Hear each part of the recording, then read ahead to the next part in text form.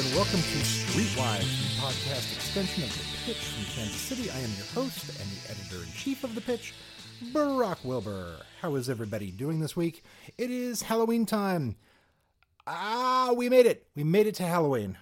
We extended spooky season all the way into mid-September this year, because why not?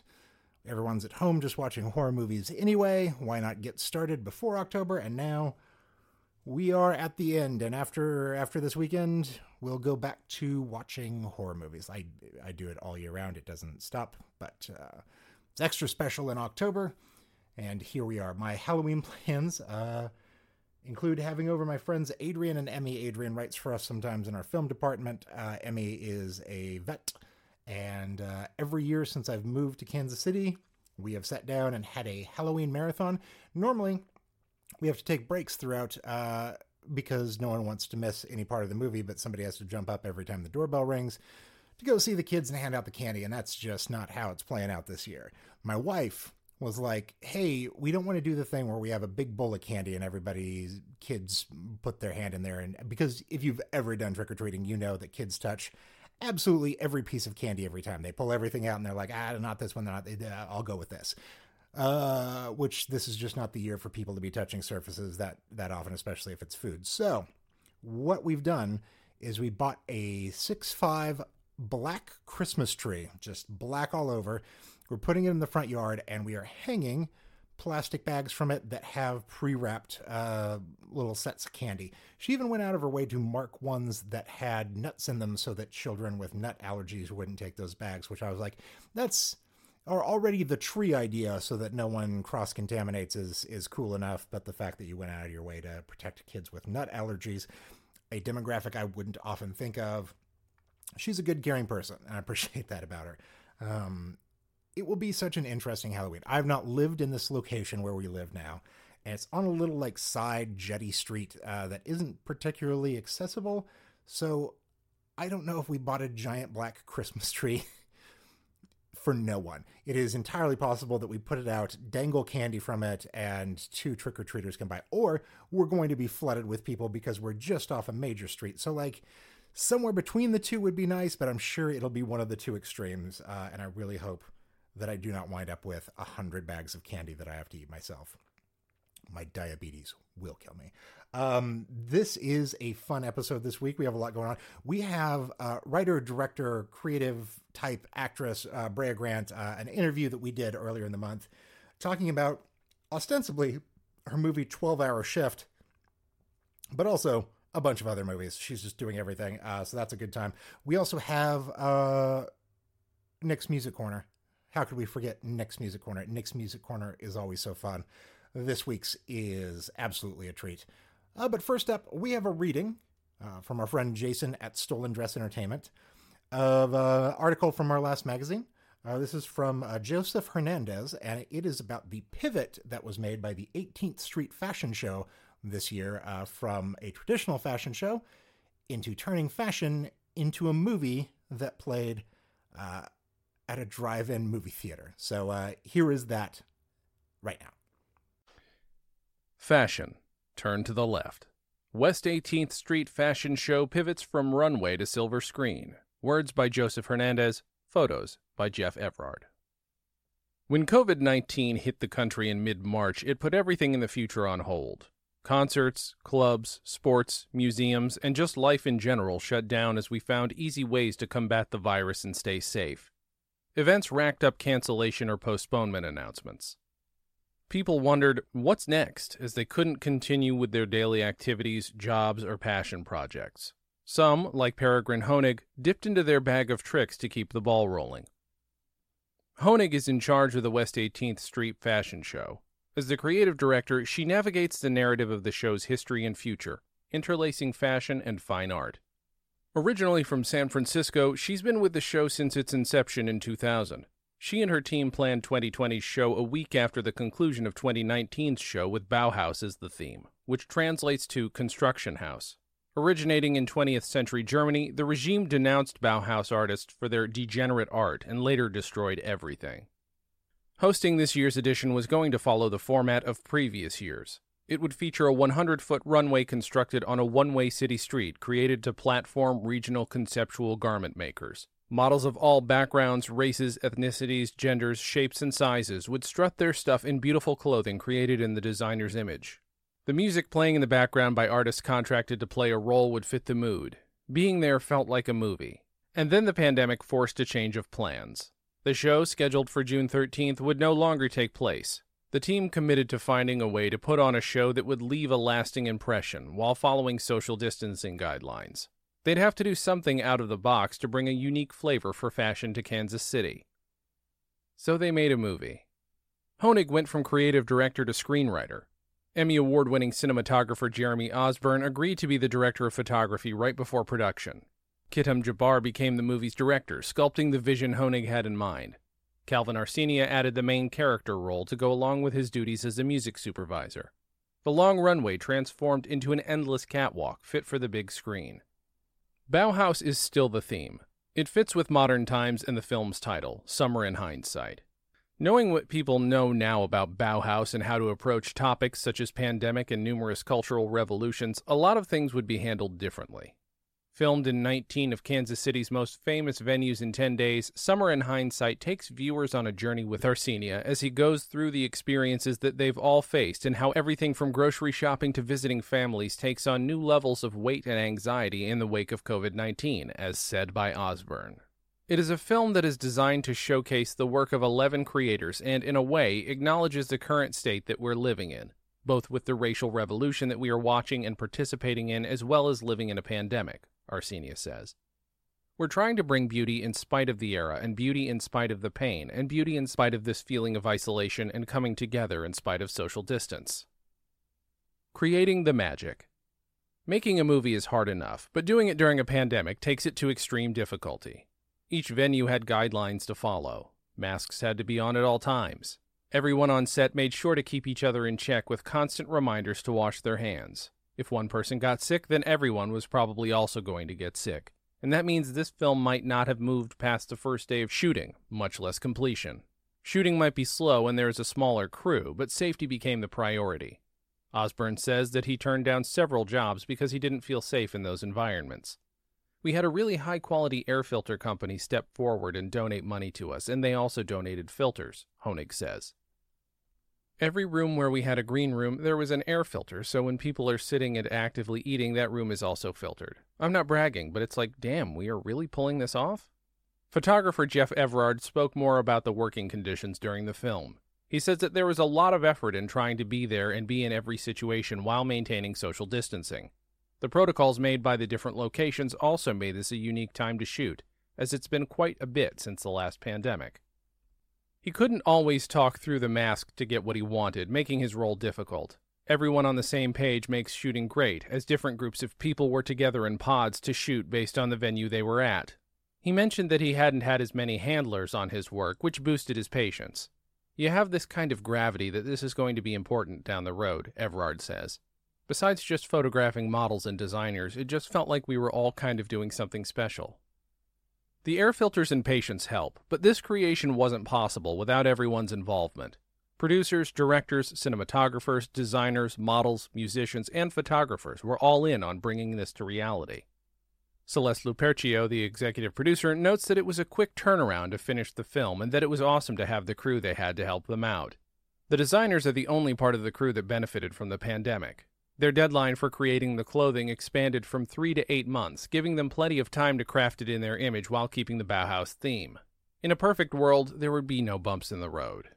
But there's always a problem, and it always comes at the worst time, as designer Van Shawn can attest to. Hailing from New Orleans, not only did he have to overcome traveling during a pandemic, but also Hurricane Laura, funding, medical conditions, and pushing himself to the finish line. Despite the challenges he encountered, everything fell right into place. Once you get over those challenging moments or those challenging times, you definitely see the promise on the other side, Shawn says.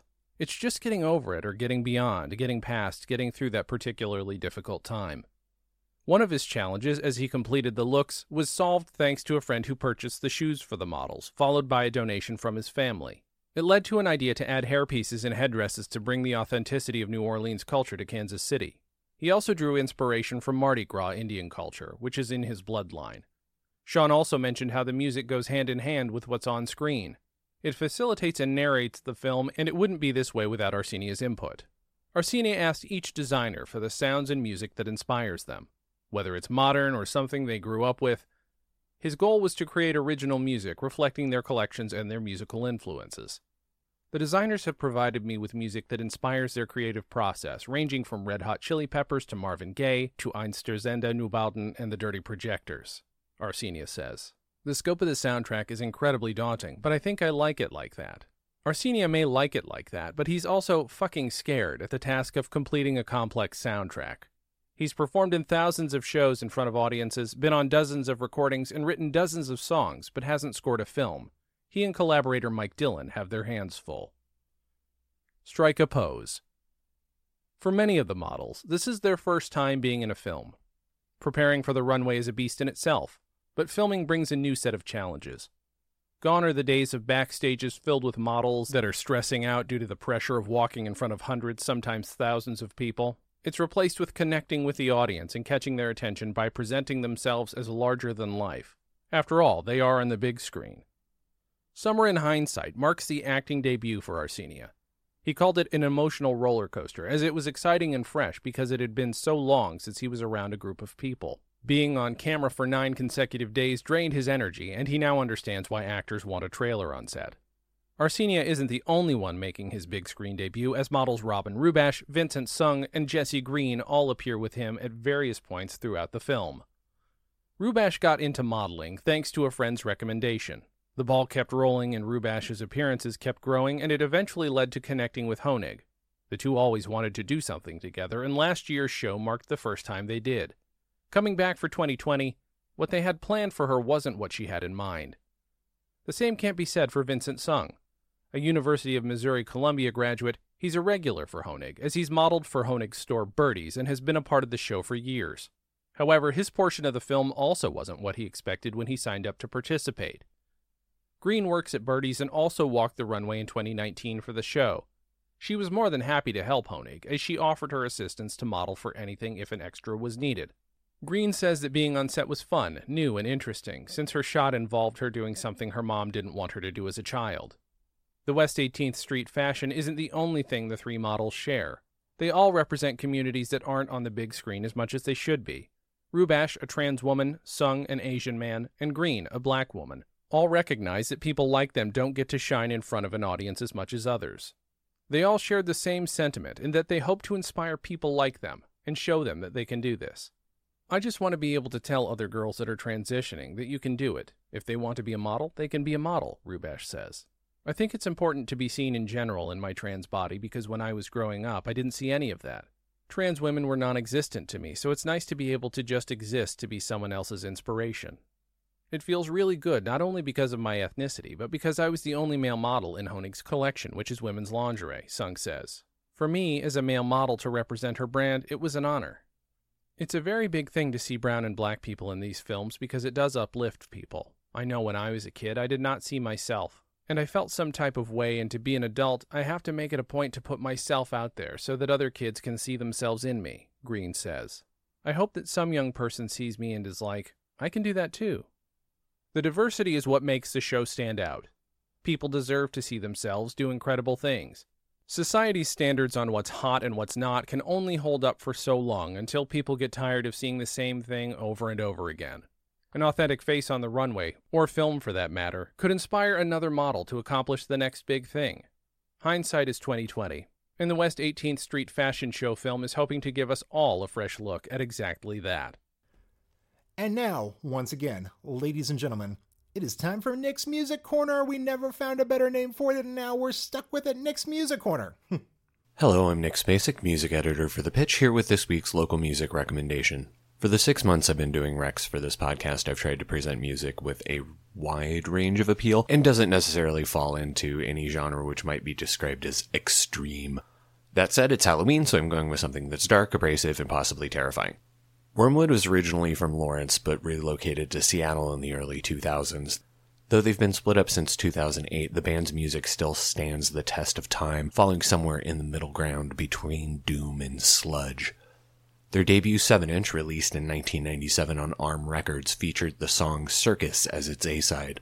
It's a dirge-like anthem that begins with a twisted organ intro, and that organ winds its way through the entirety of the song, anchored by a distorted low end. The lyrics reference rats among us fattening themselves, which is as apt a metaphor as you could ask for this Halloween season. Wormwood's Brandon Fitzsimons, the man behind that terrifying organ work, is now part of Black Queen, who released their most recent album, The Destructive Cycle, via Roman numeral last year. Here's Wormwood with Circus.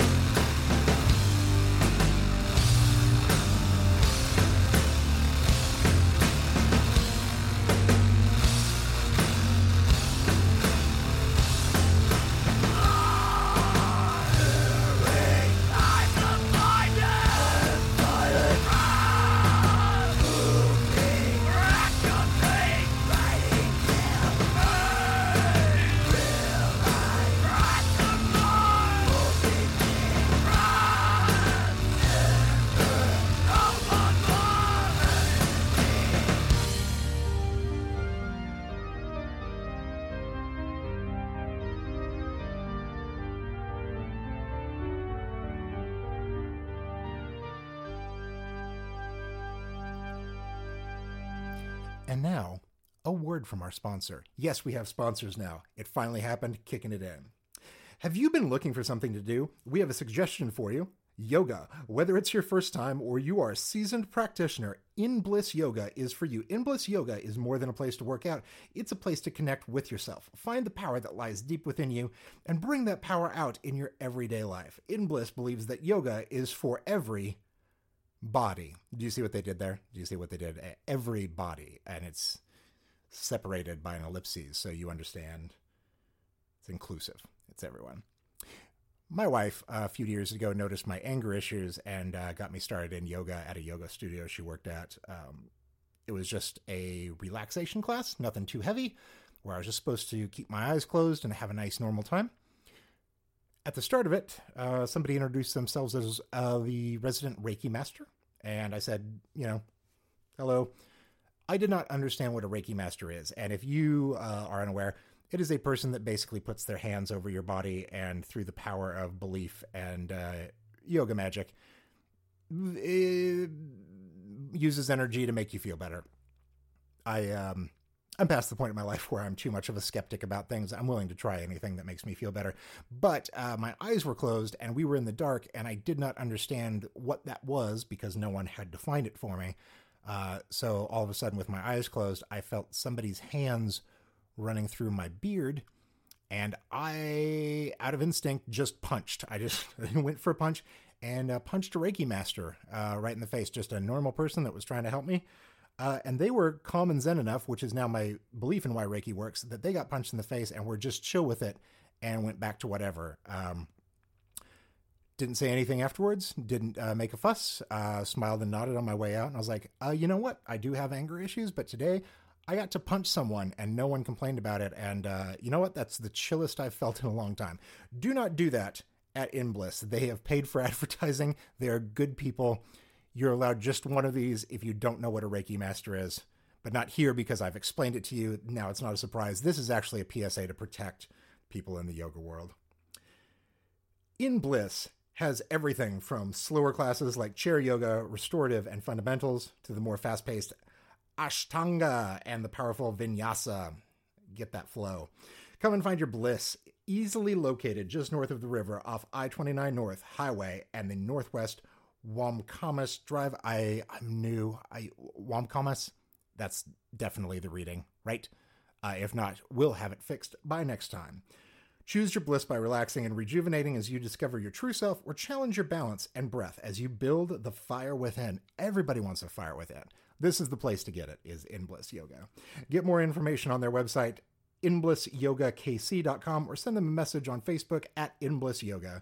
InBliss Yoga sees your safety as priority and is following the CDC guidelines requiring masks while in the studio. Good call. Good call right there. Get started today with an amazing introductory offer of 10 classes for $30. That's a $160 value. Be peaceful, healthy, and truly happy. See, that all checks boxes for me. I feel good about that. On to the interview today. We have Brea Grant, who is writer, director, visionary, author. I first experienced her work when she was an actress on Dexter. Since then, she has had graphic novels. She has had movies that she's directed, movies she's written and directed and produced. And she's got basically 4 different films floating around the indie film world right now at various festivals. One of which is called 12-Hour Shift, which is basically if Quentin Tarantino did Drop Dead Gorgeous. It's all set in a hospital and it's sort of bloody, but also filled with wacky characters. I don't know. It's a wild time, and that's the one that we were mainly focused on today. But also, she has a Kansas City connection now because she is the co-star of Jill Six's upcoming The Stylist, which is a horror film that was written, shot, produced here in Kansas City, featuring hundreds of Kansas City people as extras. So you're almost guaranteed to see somebody that you know in it. And for that, she had to spend a couple of weeks here in town and sort of became a KC regular. She also comes back all the time for things like the Panic Film Festival. It's just great to have. We've adopted her. We've adopted her as a Kansas Cityan, and so proud of her and the fact that she's starring in what is ostensibly our biggest movie of the year that the rest of the world will see via The Stylist. So here is that interview. I hope you enjoy.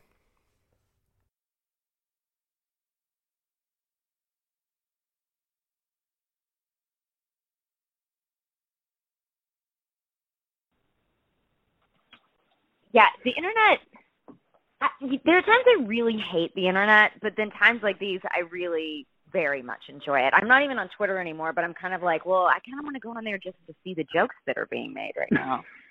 Oh, it's such a wonderful mix of real bleak stuff, real joyous stuff, and then just absolute fucking joy kills tisking everybody. And I'm like, guys, I'm sorry, but like, if 2020 owes us one fucking thing, I swear to God, like, we just gotta. And I don't think we should. Come on. Like, I think we're allowed to have a little bit of joy here. This is the person who has basically downplayed all of this, killed hundreds of thousands of people. I mean, it is his fault. Like, he deserves to. Like, I've said from the start, like, I don't want him to die. I don't want to like put ghoul energy into the world, but I do want him to have like fucking terrible diarrhea for 14 days. I think he's earned at least that much. Like, that feels like he doesn't seem like a guy who's ever experienced an ounce of like discomfort in his life, and I would just like him to have like trouble breathing for a month. Like, it's the least I can ask for. Yeah, but I don't even know. I bet he does have trouble breathing every day. Now I'm getting on a tangent. So it's like, would he even notice that it's different? Because he seems so unhealthy. Like, when you live like that, you must constantly be in pain. I don't know. I think yeah. All I want to say is that COVID's done us real wrong, but like right now, it's feeling like it took an American patriot turn, if you ask me. Well, COVID, welcome to the resistance. Yeah. So right off the bat here, I want to say congratulations on the movie, and then I need to specify which movie, because I watched 12-Hour Shift and Stylist back to back yesterday. So I just really you were directing to my veins all day. Oh, good. Well, there's a third one floating out there too, and so I never know what people are going to say. So that's good. I like the Stylist a lot. I wanted to know, how often somebody's like, hey, your movie's great, and you're like, you got to be more specific. I'm very prolific right now. This is, and I feel like kind of an asshole asking for corrections, but Kayla, my publicist, texted me, was like, hey, you just won Best Screenplay at Fantasia. And I was like, for which movie? I wrote 2 movies at Fantasia. But yeah. What a nice problem to have, to be like, I need you to be more specific about my award. Yeah, maybe in a different year it would be better, but overall, yes, good problem to have. And this will be a forever gift that I get to have from you, is that I got the news about Trump testing positive and went to Twitter to start making a maybe he should drink bleach joke, just as in 12-Hour Shift, a character died from drinking bleach. And I was like, okay, so sometimes it all syncs up like Pink Floyd, Dark Side of the Moon, and The Wizard of Oz. Like, it's the darkest fucking 2020 version of that. Yeah. Who knew when we were making this movie it was going to have, nurses and bleach would be on everyone's minds. So why Arkansas in 1999? Well, the movie is originally set in East Texas, which is where I'm from. And I am a child of the 90s. And for me, subjectively, it made sense to set something in my hometown in the 90s where I grew up. For me, East Texas exists in the 90s in a lot of ways. I still go home. It obviously doesn't, but it just made the most sense. And I wanted to write something that I knew a lot about. And then when we went to production, my producers are from Arkansas, and they found this amazing location. And the Arkansas Film Commission was really, really nice to us. And they have a great tax incentive for any independent filmmakers looking for a good tax incentive. So we decided to shoot it there. It worked out really well, because finding a hospital on this budget is an insane ask, and we were able to do it. I got into the movie and I was going in blind, and then all of a sudden I was shouting, oh, hey, it's my friend Tara. Oh, my God. And then Brooke and Tom also popped up, and I was like, what the fuck is happening? And then I saw at the end that Tara was the producer, and I was like, oh, all of it's coming together now. This is Yeah, but I know Brooke separately, because Brooke acted in a series that I wrote called The Real Housewives of Horror that was on the Nerdist channel when they had a YouTube channel. Wow. And so Tara and her husband Jordan Long and Matt Glass are a part of a production company called HCT Media, and they liked the script. And when we were casting, we had a lot of friend crossover, so it made sense. I know Brooke and Tom from 30-minute musicals, and I was like, and Tara's done like podcasts with me before. I was just like, amazing, so everyone's here, and I was like, oh, and good on her for producing the shit out of it. So I was like, now I understand Arkansas kind of like that track. Yes, but, yes, and Tommy Hobson is part of that crew too. Tommy Hobson, exactly. Yeah. There was something I found really delightful about the.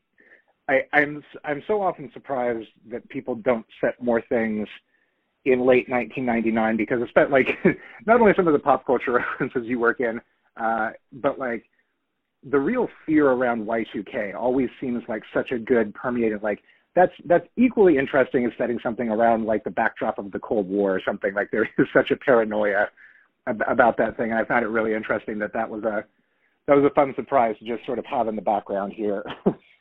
Totally. How old are you? Do you mind me asking? 36.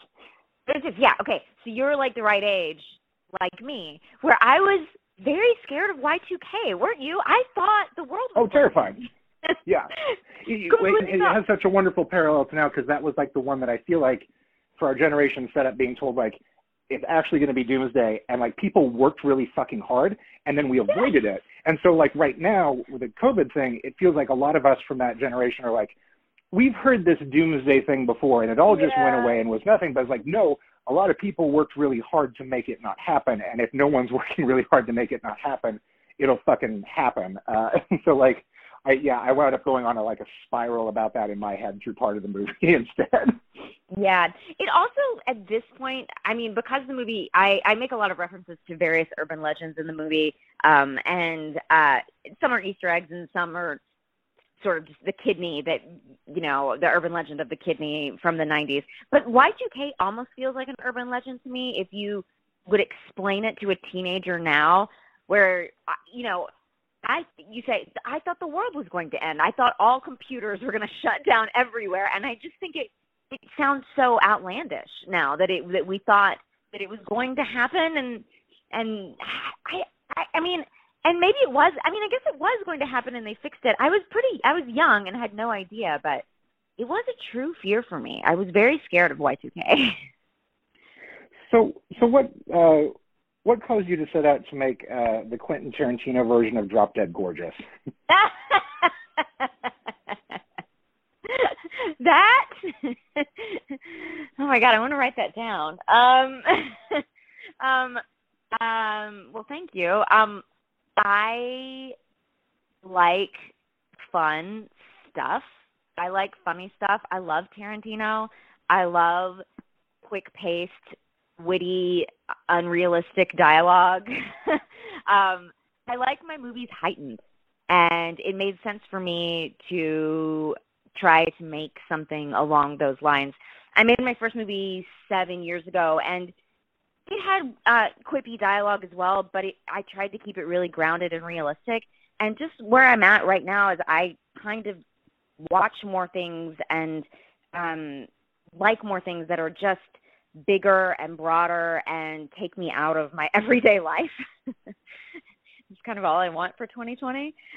So yeah, the style is definitely pulling from Tarantino and all of these kind of bigger, broader people making huge swings, the Coen brothers, stuff like that. But I love the Drop Dead Gorgeous reference because I love the South and I love trashy South and I love trashy women because I am one and I grew up with them and I respect them and I think they're amazing. And I would like to see more like cool, bizarre women on screen. It is so fun because it is this whole cast of side characters, including it took me till nearly the end of the movie to recognize Tom, and that's somebody that I've known for like a decade. I was like, holy shit, that is indeed Tom, because like you cranked his dial all the way to 11.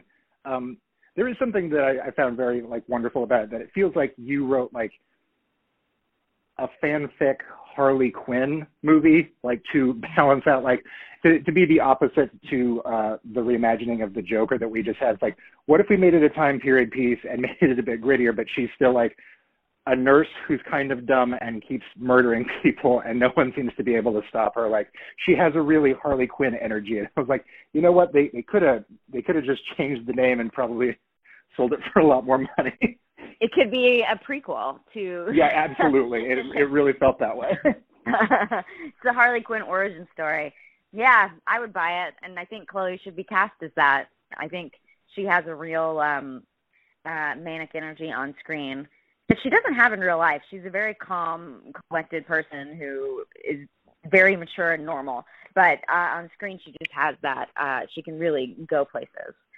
I do like reassuring the interviewer, like, I promise she's normal, like that. You know what? Well, because I had to reassure myself. When we cast her, I just saw her tape, and we had a lot of trouble with that role because it's such a broad, weird, dark role, and everyone kept coming in playing it really dark, which was the way it was written, and I thought that's the way it was going to be. And then Chloe came in with this take where she kind of played it with a lot of conviction and as if she believed everything she was saying, and with a lot of innocence as well. And I was like, let's hire her, but we have to meet her first to make sure she's not a true sociopath.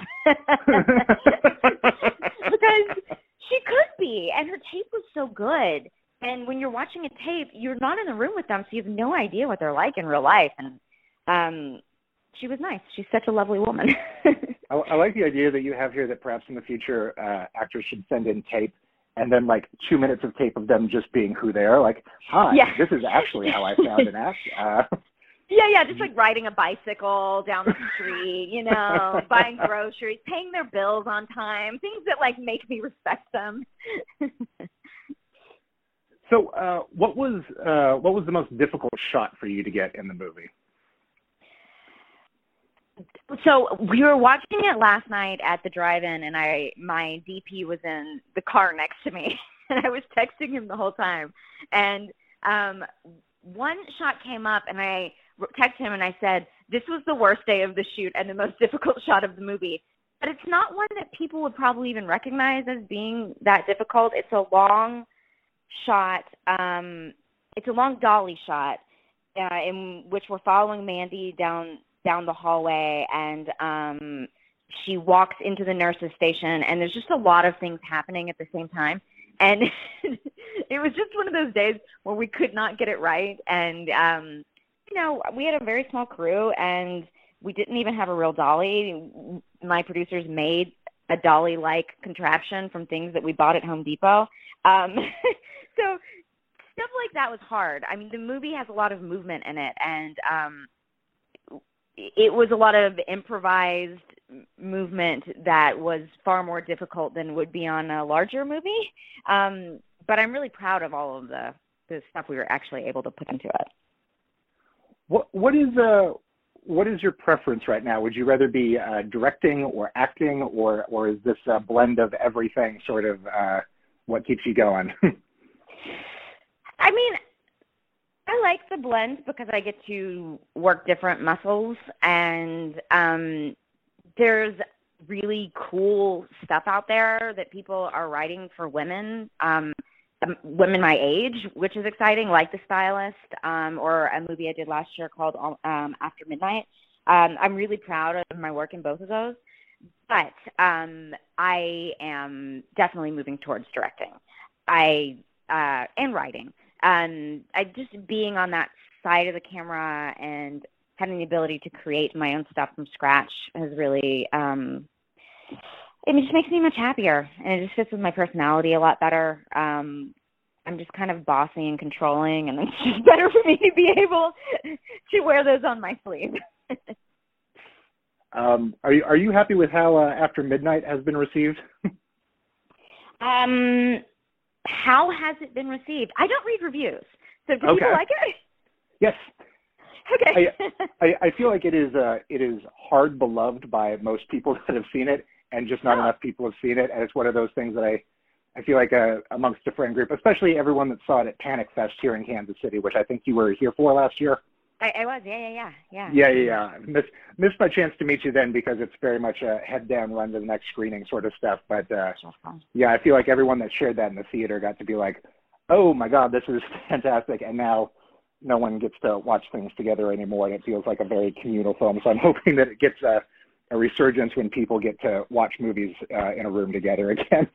Yeah, I mean, it played Tribeca and Fantastic Fest, and I got to attend both of those. And I'd seen it a couple of times. I didn't want to watch the monologue again because it just feels like a lot of me on screen. And so what we would do is we would go and drink in the bar until the jump scare is about to happen. And then Jeremy, Christian, and I would sneak back in and watch everyone jump at the jump scare. So that was fun. And I love that movie. I love everything about that movie. It's the exact kind of movie I want to watch and be a part of. I don't think I could ever make something like that, so it's also just exciting to be a part of something that's so artistic. Those guys just take huge swings, and it's a real honor to get to work with them.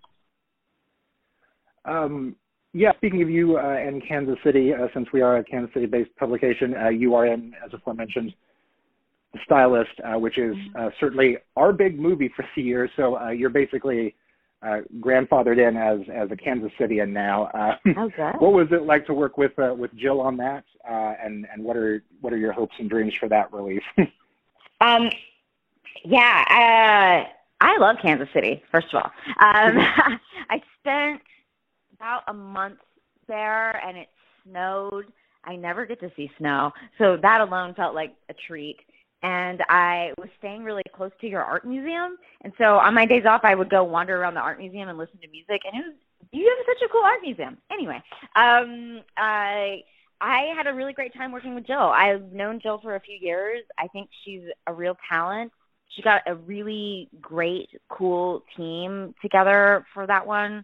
I think Najara is a real star, and yeah, I'm super happy about it. I hope people get to see it. It's a cool, weird little movie with roles that you don't really get to see women playing that kind of center around anxiety, where anxiety meets a sociopath, I guess. But it was super fun. I love shooting outside of LA because people are so friendly and nice and excited to actually, have a movie there. And we shot 12-hour shift in Arkansas, and just having the support of the town is really nice. It's not something you get in Los Angeles. No, it is not. It is the inverse of that in LA. Yes. Finally, how would you describe the soundtrack of this movie? Back to 12-hour, because I spent the whole time being like, I love this so much. I don't know if I could describe the genre to anyone. I was like, at first it's like jazz, and then there was like Gregorian chanting, and I was like, okay, there's a lot happening. There's a lot happening. The soundtrack took us a long time. So Matt Glass, who is my cinematographer and my producer, is also my composer. That's how small this movie is. And he is a composer by trade. And we went through a lot of different stages for the soundtrack of this. And what we ended up landing on, I would say, is Birdman meets Us meets an opera meets some sense. I don't know. I would say like the ones we were listening to a lot were Us and Birdman and Ravenous and just weirder, more bizarre soundtracks to kind of get into the space to create something really, really different. Ravenous absolutely tracks. That makes sense. Yeah. Hey, okay, I took up enough of your time. Enjoy your day. I really appreciate it. Yeah, thank you so much. Thank you for chatting with me. And that's been the Streetwise Podcast. I've been Brock Wilbur, your host and the editor of The Pitch. Please check out all our excellent work at thepitchkc.com. Our Best of 2020 magazine is hitting the stands tomorrow. So start looking for that around the city. We've had a really fun week here at The Pitch doing Best of celebrations. Normally we'd have a big gala event. This year it's over Zoom, and it was fun. It was a blast. We had a good time. You do what you can. Life has given us lemons, and we make Zoom lemonade. from a social distance. It's fine. At least we still had something. At least people were there, and it feels as close to normal as we'll have for a while. Thank you all for listening. If you ever have a few bucks and you feel like chipping in to help out local journalism, we could, of course, use the help. Never going to be not honest with you on that one. Boy, oh boy, it would be nice if you helped us keep the lights on as a sustaining member. We would appreciate it. Pitch in, and we'll make it through. Thank you so much for listening. Have a wonderful week.